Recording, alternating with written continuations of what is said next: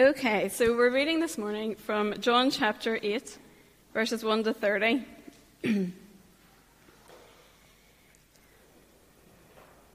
They went each one to his own house, but Jesus went to the Mount of Olives. Early in the morning he came again to the temple. All the people came to him, and he sat down and taught them.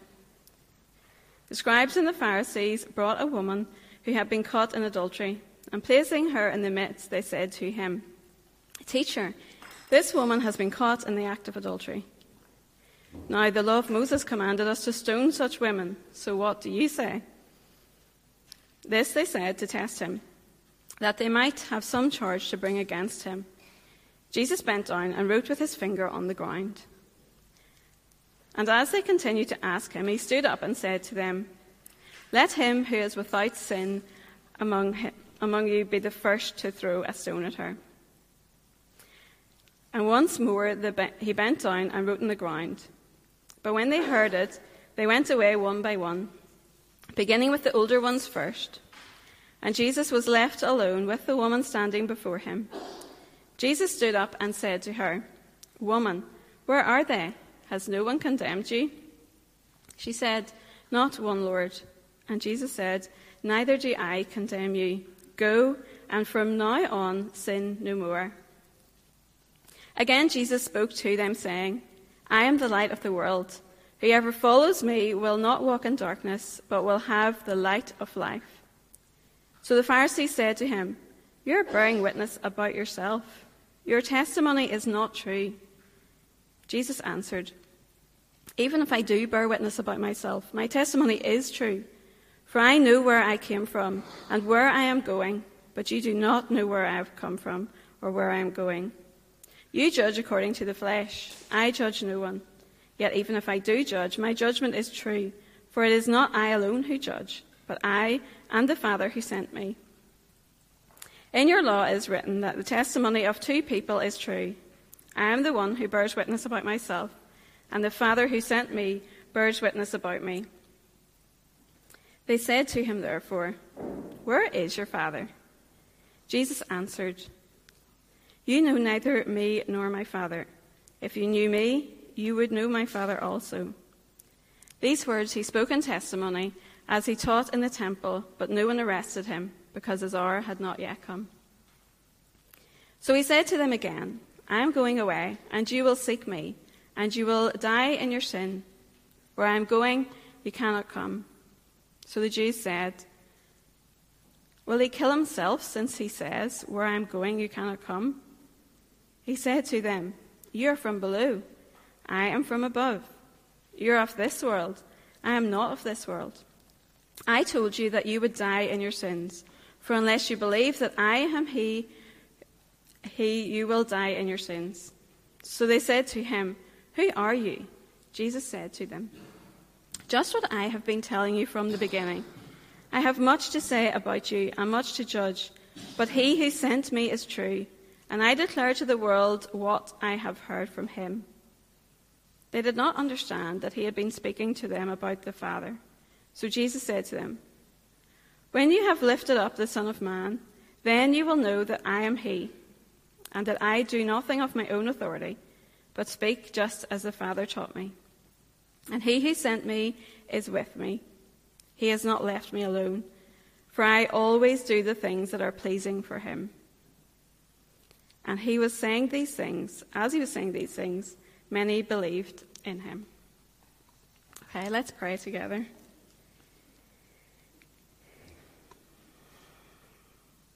Father, we so thank you this morning that we can come to you. We thank you for the truth that you've given us in Scripture. We thank you that you tell us that you never leave us. And Father, we thank you for the life of Jesus, your Son who came into the world. We thank you for all that we can see in him and all that we can learn about you through him. And Father, we thank you so much for the grace that we see that he's shown to people. And Father, I thank you that you show that same grace to us. And so we thank you this morning again for the cross and for how Jesus died there for us. Father, I pray for our hearts this morning as we listen to your word spoken and explained. Father, help us to see how great you are, and Lord, to then go out and live lives that show that to others. Father, help us to understand this morning how much you do love us and how much you are for us. And Father, I pray for John right now. I pray that as he speaks, Lord, that you will use him and help him by your Spirit. And Father, we pray again this morning for our whole church family, whether they're in this building this morning or not, if they're listening online or wherever. Father, we ask that you do work in every heart, that your Spirit will draw near this morning and speak. And Father, that as a church, Lord, that we would honour you with our lives. And so help us to do that, I pray. In Jesus' name, amen. Thank you, Julie. You'd be delighted to know, Julie, that you read about 20 verses too many there. Thanks. Not your fault, my fault. See the way she paused there? She was about to come back and bother me, I suppose. But not your fault, my fault. I forgot to tell everyone that I had shortened today's text. But yeah, so good to be with you this morning in God's Word. We are in John chapter 8, making our way through the Gospel of John. And today we come across this story of a woman who has been caught in adultery. And the main characters in this story are Jesus himself, the Pharisees and scribes, and this woman. And what we see here in today's text is possibly the greatest display of Jesus' grace and compassion in public. A lot of commentators say that this story is only matched by the story of the prodigal in its grace and its compassion and the way that Jesus is displayed as such in the New Testament. As I say, let's not downplay this. This is one of the greatest displays of grace that is in the New Testament. It's a harrowing story. Sometimes we can't put ourselves in the depth of the text, but it is a story, and I hope as we go through this morning we'll get the gravity of this and we'll get the weight of the story, and we'll just see how good. The ultimate goal of today is just to see how good and beautiful Jesus is. That's where we're going. And so some of you will see in your Bibles, if you've got an ESV like I do, you'll see there's a little heading above this text, and it says this: the earliest manuscripts do not include 753 to 811. And that's right. Some of the very first manuscripts that we have don't include this. But this story, this narrative was added very, very soon after the formation of the canon of Scripture. I've looked at this week and I've studied it, and there's loads of reasons why it wasn't included, and it was included in other Gospels and not included in this Gospel, but then added. But the reality is, I don't have time this morning to get into the minutiae of why that is. The reality is, we have this text in front of us, and it comes in John 8, and so let's just dive into the text, see what the text says, and see what God is going to say to us through the Spirit, His Spirit today. And so let's do that. Jesus is in Jerusalem teaching. It says here in verse 1, but Jesus went to the Mount of Olives, then early in the morning he came again to the temple. And there's something very interesting about that in itself, in the fact that everyone else, after the day has gone by, everyone else would make their way to their own homes, but Jesus went to the Mount of Olives. We are now approaching Jesus' trial, his arrest, his trial, and his crucifixion. And most commentators think that Jesus went to the Mount of Olives each night simply to be alone with the Father, to spend time with his Father in prayer, in communication, and just being with him. And there's a really just simple point of application for us in that in itself. Jesus obviously prioritized this. He obviously prioritized getting away from everyone else and spending time with the Father. How much more would we need to prioritize just getting away from everything else and everyone else and being with the Father? Jesus clearly prioritizes that. And so he makes this journey every single day from the temple to the Mount of Olives, back again in the morning, and he's teaching. He's teaching. Jesus was probably teaching in the area on the edge of the court of the Gentiles known as Solomon's Porch. Where actually after, I forgot to say this in the first service, interesting point that in the early church, they went back to this place. The early church actually went back to this area of the temple to gather in Solomon's Porch, and that's where they would have done most of their early teaching. And in the culture of Jesus' day, the teachers, the rabbis, would have sat, stand to teach. That's our culture. Most churches, you'll have that, people stand to teach in today's culture. But in Jesus' day, the rabbi, the teacher, would have sat, and his hearers, his listeners, his disciples would have sat around him, and he's teaching. And it's into that context of Jesus being in the temple, teaching his disciples. Just think about, we really need to use our imaginations this morning.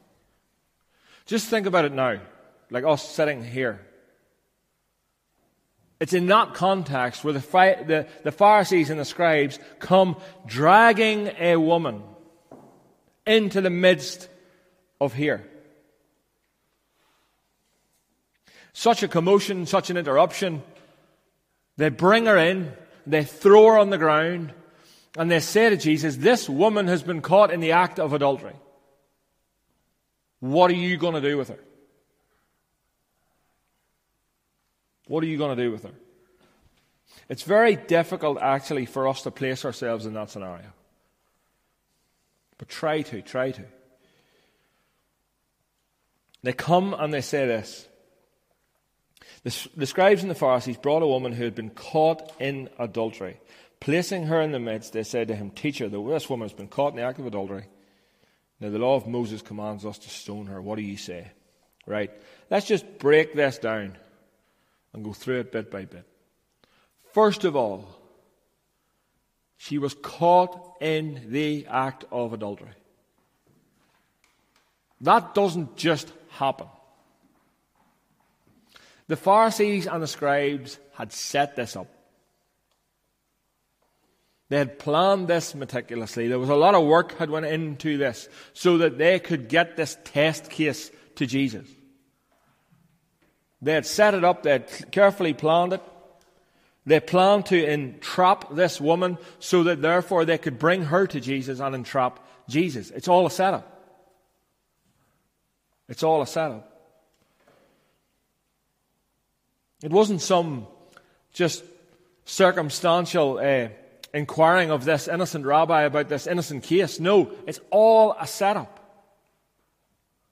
Now, I've started to watch Line of Duty. I know I'm late to the game, but I've started. And so I'm thinking everything's a setup. I think this is a setup, by the way. I think there's somebody going to come through the door at any stage and sort the whole thing out. But make no mistake, this is all staged. All staged to get Jesus. Interestingly, it is just the woman that's brought. This woman has been caught in the act of adultery. Well, Don Carson says this. The act of adultery is never carried out in splendid isolation. The act of adultery is never carried out in splendid isolation. There was a man. Where's he? Why did they not bring him too? Because actually, the law, God's law, says this. In Leviticus 20, verse 10, it says, if a man commits adultery with another man's wife, the wife of his neighbor, both the adulterer and the adulteress, must be put to death. Where's the man? You see, these guys, these scribes, these Pharisees weren't interested in justice. They weren't interested in upholding God's law. They were interested in entrapping Jesus. That's all they cared about. That's all they cared about. They didn't care that they were going to cause this woman probably irreparable damage. They didn't care about that. They actually didn't care about God's law. All they were interested was catching Jesus out. And so they bring this woman, and they say,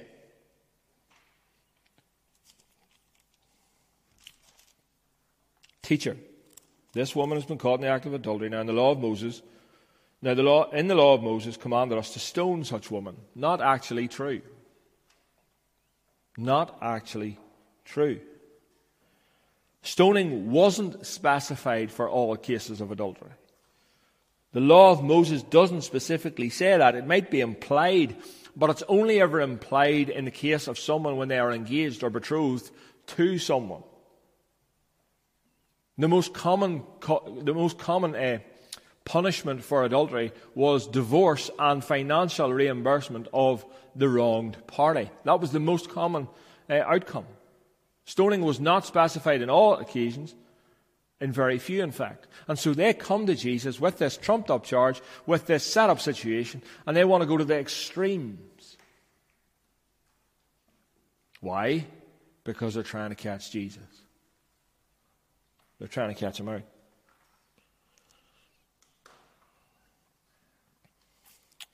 And then Jesus does something rather unbelievable. And it's a lesson. The first thing is a lesson probably for us all. The accusers come to Jesus and they demand a response right away. Jesus, what are you going to do? What should we do? Give me a response. And he doesn't respond straight away. Now, if there was ever a lesson for us all in that, that's a good lesson. Don't respond straight away. Think about it. Contemplate it. Then respond. And this is Jesus' response. Jesus bent down and started to write on the ground with his finger. When they kept on questioning him, he straightened up and said, "If any of you is without sin, let him be the first to throw a stone at her." And again he stooped down and wrote on the ground. Now there is so much speculation around what Jesus was writing on the ground. And the reality is, to say anything of what Jesus was writing on the ground is simply guesswork. It's conjecture. We're not told. We don't know. And so anything I say on this is simply that, conjecture. We don't know. If it had been really, really important to the story, it would have been included. But he does something. Jesus writes something. So let me give you a couple of suggestions of what Jesus was writing from commentators that I've read this week. The first one was this, that Jesus, when they come, they throw the woman in front of him, and they say, "The law of Moses tells us to stone this woman. What do you say?" The first thing some of the things that commentators say is this, that Jesus got down on the ground and started to write out the sins, the specific sins of some of the Pharisees and the scribes that were bringing this woman to Jesus. Now that would have been rather embarrassing. All of a sudden, you have come and you're accusing someone else of sin. And all of a sudden, on the ground, there would have been cobblestones covered with dust. That's the surface. All of a sudden, on the ground, for everyone to see, is some of the very deepest, darkest sins that you have committed. And so it would make sense for them all of a sudden to drop their stones and walk away. That's one theory. The other theory, which I probably think is more plausible with the follow-up question that Jesus asks, is this. Jesus gets down and starts to write out the 10 Commandments. Who knows the 10 Commandments better than anyone? Scribes and the Pharisees. And so he starts to write them out. And there's a realization that the 10 Commandments are the absolute litmus test of how sinless you are. And as Jesus starts to write out the 10 Commandments, there's a realization comes over the Pharisees and the scribes that, we're not as sinless as we think we are. And so they walk away. The 10 Commandments are the litmus test, aren't they? They're the litmus test of how sinful we are. That's what they do. That's their purpose, actually. I remember when I used to do youth talks and stuff, we went to youth fellowship and we would have got the youth leaders up to the front. And we would have been talking about sin, and trying to convince people that they're sinful is sometimes hard, believe it or not. But we would have done this. We would have got the youth leaders up to the front, and we would have said, right, okay, we want to show you that you're sinful. We want to show you actually that your youth leaders here are sinful. And so what we're going to do is we're going to go through the 10 Commandments, and we're going to see if your youth leaders here can uphold the 10 Commandments. And so we would have started going through the 10 Commandments. Have you kept that one? No. Have you kept that one? No. Have you kept that one? No. And so it will go on and on and on again. The point being to prove that youth leaders can't even keep the 10 Commandments. Who would have thought? But the reality is, none of us can keep them. None of us. Every single person in this room has broken God's law. And so when the realization of that came over these Pharisees and scribes, their attitude changed. They dropped these things that they were going to fire at this woman to kill her, and they walk away.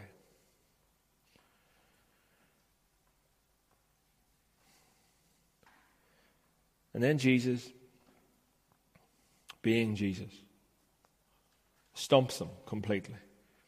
If any of you is without sin, far away. If any of you is without sin, just go on ahead, full permission, start stoning her. Now, this verse has been used wrongly to suggest that no one can ever be condemned of anything. That's wrong. Think of our modern day laws. If you break the law, you get punished. And it was the same with God. It was the same in God's law. If you broke the law, you would get punished.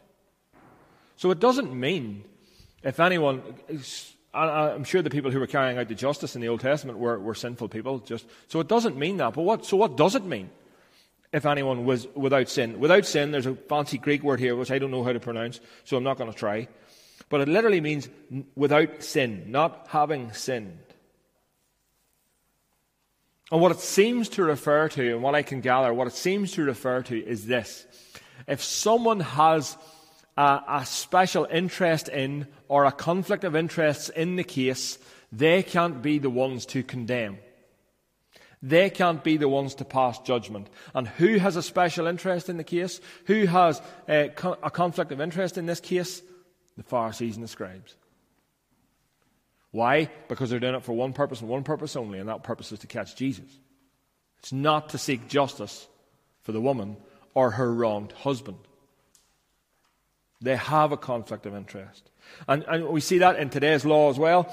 If there's a juror, if there's a case going on, and there's a juror has a conflict of interest, what are they to do? They're to recuse themselves, take themselves off out of jury service. That's what they're to do.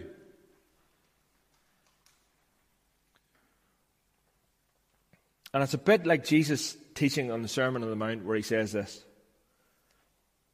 Unless you have removed the whopping great plank from your eye, don't go start looking for the specks in other brothers and sisters' eyes.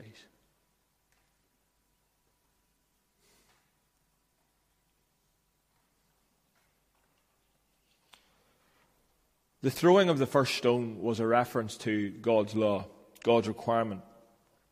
And it comes from Deuteronomy. It says this, you who heard the blasphemy must certainly put him to death.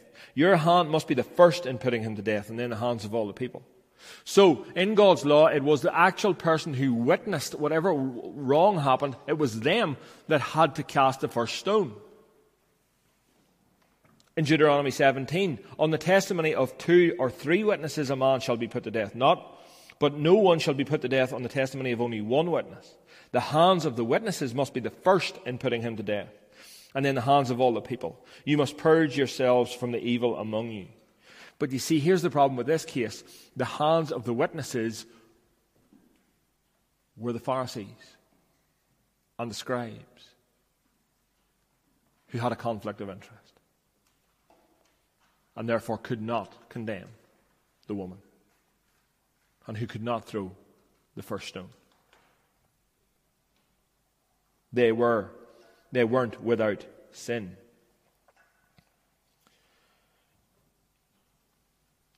And let's go back just for a moment to the Sermon on the Mount, where Jesus says, be careful when you're judging others. Be careful that you remove the plank from your own eye before you look for the speck in someone else's. You see, all too often, we find ourselves with this problem. There's an old saying, and it goes something like this. People who live in glass houses shouldn't throw stones. I don't need to explain that to you. It's pretty self-explanatory. People who live in glass houses shouldn't throw stones. And here's the thing. Here's the thing about us. We all live in glass houses. We all live in glass houses. And unfortunately, we are often the ones with handfuls of stones ready to condemn.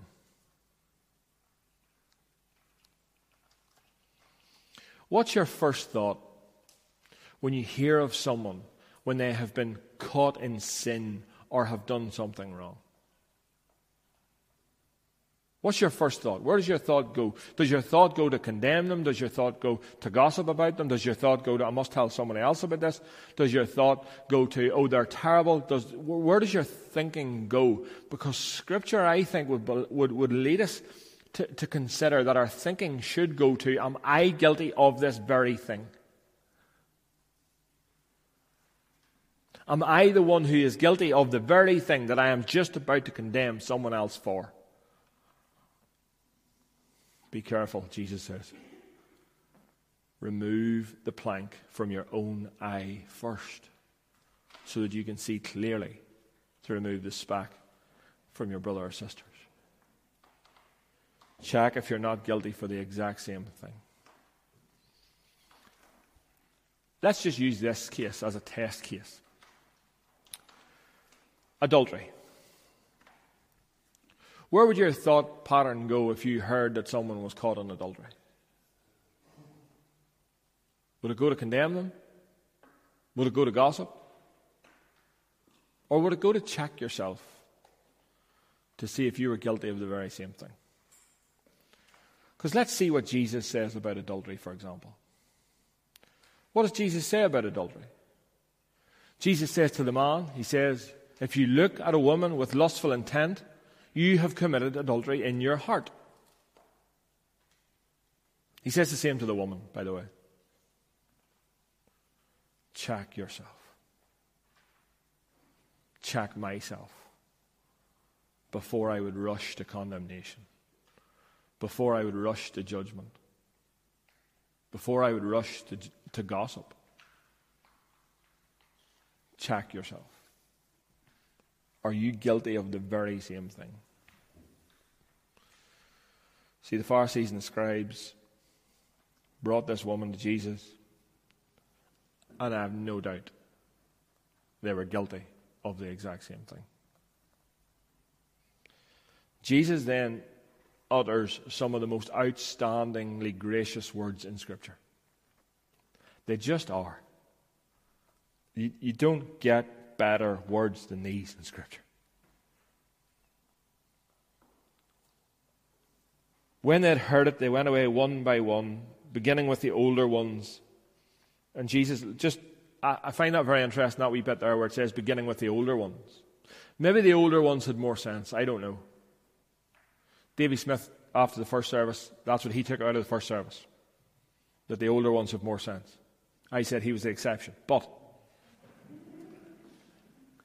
maybe it is because they have more sense. And they realized first, oh, we're condemned here too. Let's just move on. So the older ones leave and the younger ones hang around because they're more fervent. You'll find usually they're more entrenched in their views, and so they're hanging around, and then eventually they dander off as well. Drop their stones and move on.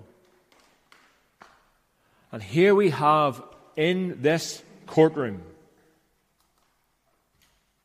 Jesus, the creator of all things, the Savior, the Messiah. with this sinful woman. And what does he say? Where are they? Where are your accusers? She looks up, they're gone. Nowhere to be seen. And Jesus says, who has condemned you? She says, nobody. And then the most beautiful words, nor do I condemn you. This woman has been the defendant in the case. As I said, she's now alone with Jesus. None of her accusers are there. None of the witnesses are there. And Jesus says, I don't condemn you. I'm sure it took some courage for that lady to look up when Jesus said to her, look up, where are they? Imagine the shame. Imagine the chitter-chatter throughout the rest of the temple. This girl had been damaged for life. Just try for a moment to put yourself in her shoes. It took some courage for her to look up to see if her accusers were still there. And when she looked up, she didn't see them. All she saw was the face of Jesus.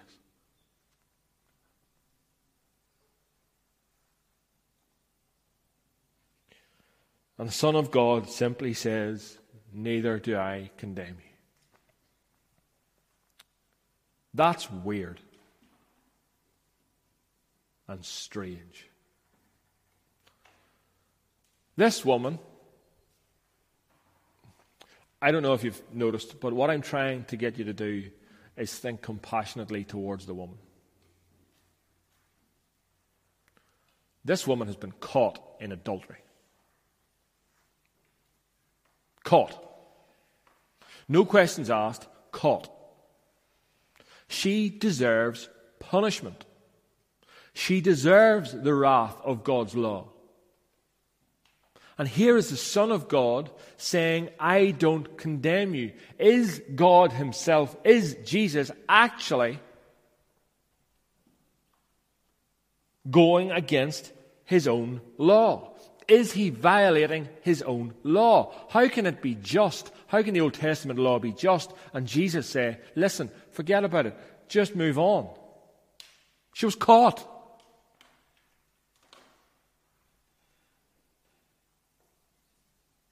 She had sinned and been caught in it. John Bloom, who writes for Desiring God, put it way better than I could. And this is what he says. Here's where the good news gets really good. God fully intended for this sin of adultery to be punished to the full extent of the law.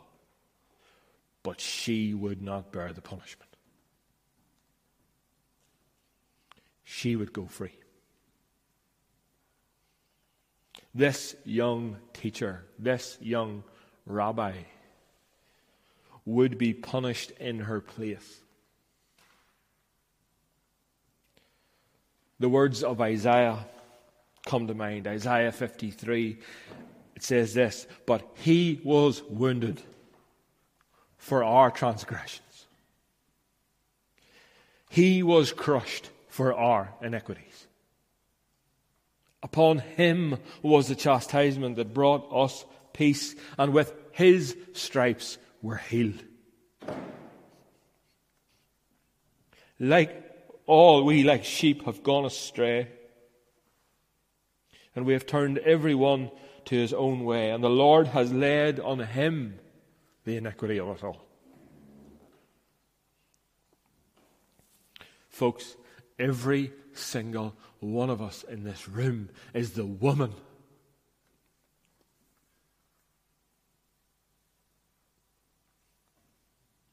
We are the woman. We deserve punishment. We deserve the wrath of God to come upon us.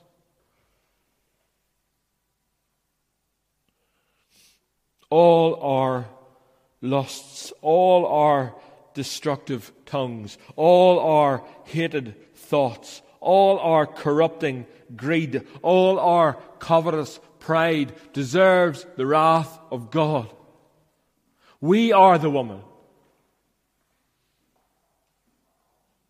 We stand exposed before God.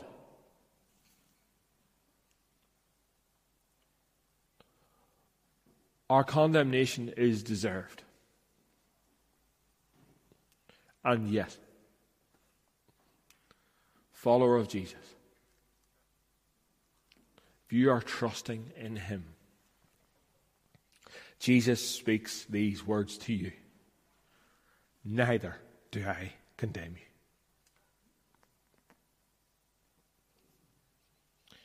Because He has been condemned in our place. All of your guilt, all of your sin has been removed. No stone of God's righteousness will crush you because He was crushed for you.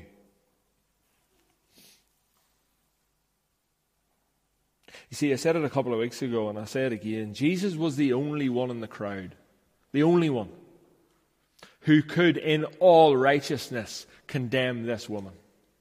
And Jesus was the only one in the crowd who in all righteousness would give Himself in her place.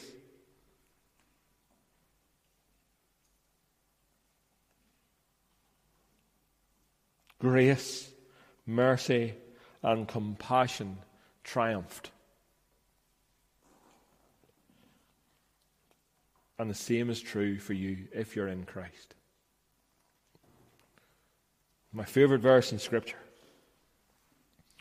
is Romans 8:1. There is therefore no condemnation for those who are in Christ Jesus. Some of you need to hear that. Because some of you are still carrying the weight of your own sin.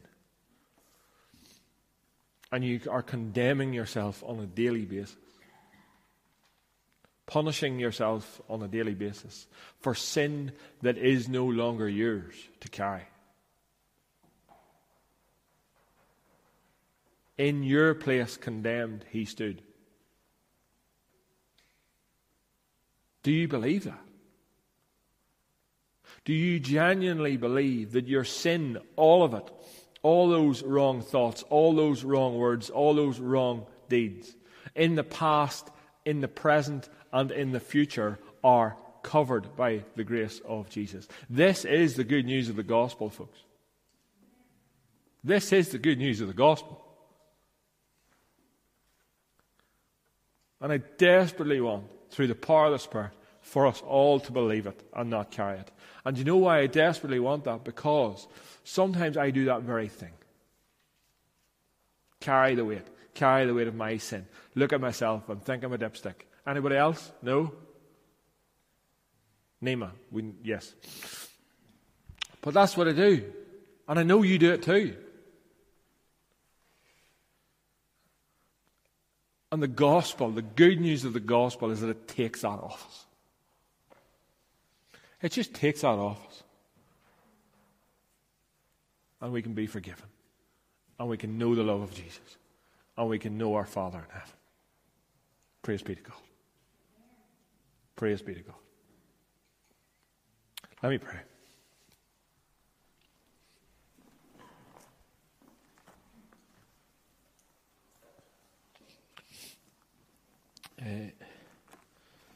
Father, your grace for us is, it's just, we can't comprehend it. We can't get our heads around it. There's no way we could ever fathom it. That the beautiful Son would stand in our place. The perfect, spotless Lamb of God. The gospel is amazing. Your grace is amazing. That saves wretches like us.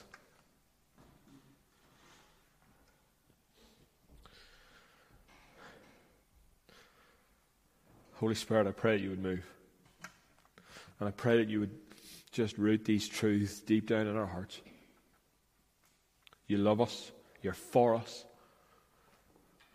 And through Jesus, you can forgive us. We love you. And it's in Jesus' name we pray. Amen. And in communion, really just what we're doing is remembering just that. Remembering the gospel, remembering the good news. How good it is. Physically having elements that show us who Jesus was and how he gave himself for us, his body broken and his blood shed. And so if you're a follower of Christ this morning, just glory in it. Glory in the cross, glory in the gospel. If you're not a follower of Jesus this morning, consider why not. Why? He loves you. He has given himself for you. And you could have all the weight of your sin and guilt removed today. Please, please, please come to Jesus. Ask for forgiveness, repent of sin. But I lovingly ask, if you're not willing to do that, then don't take communion with us. You would be proclaiming something that doesn't make sense to you. Let's worship. Let's share in communion together.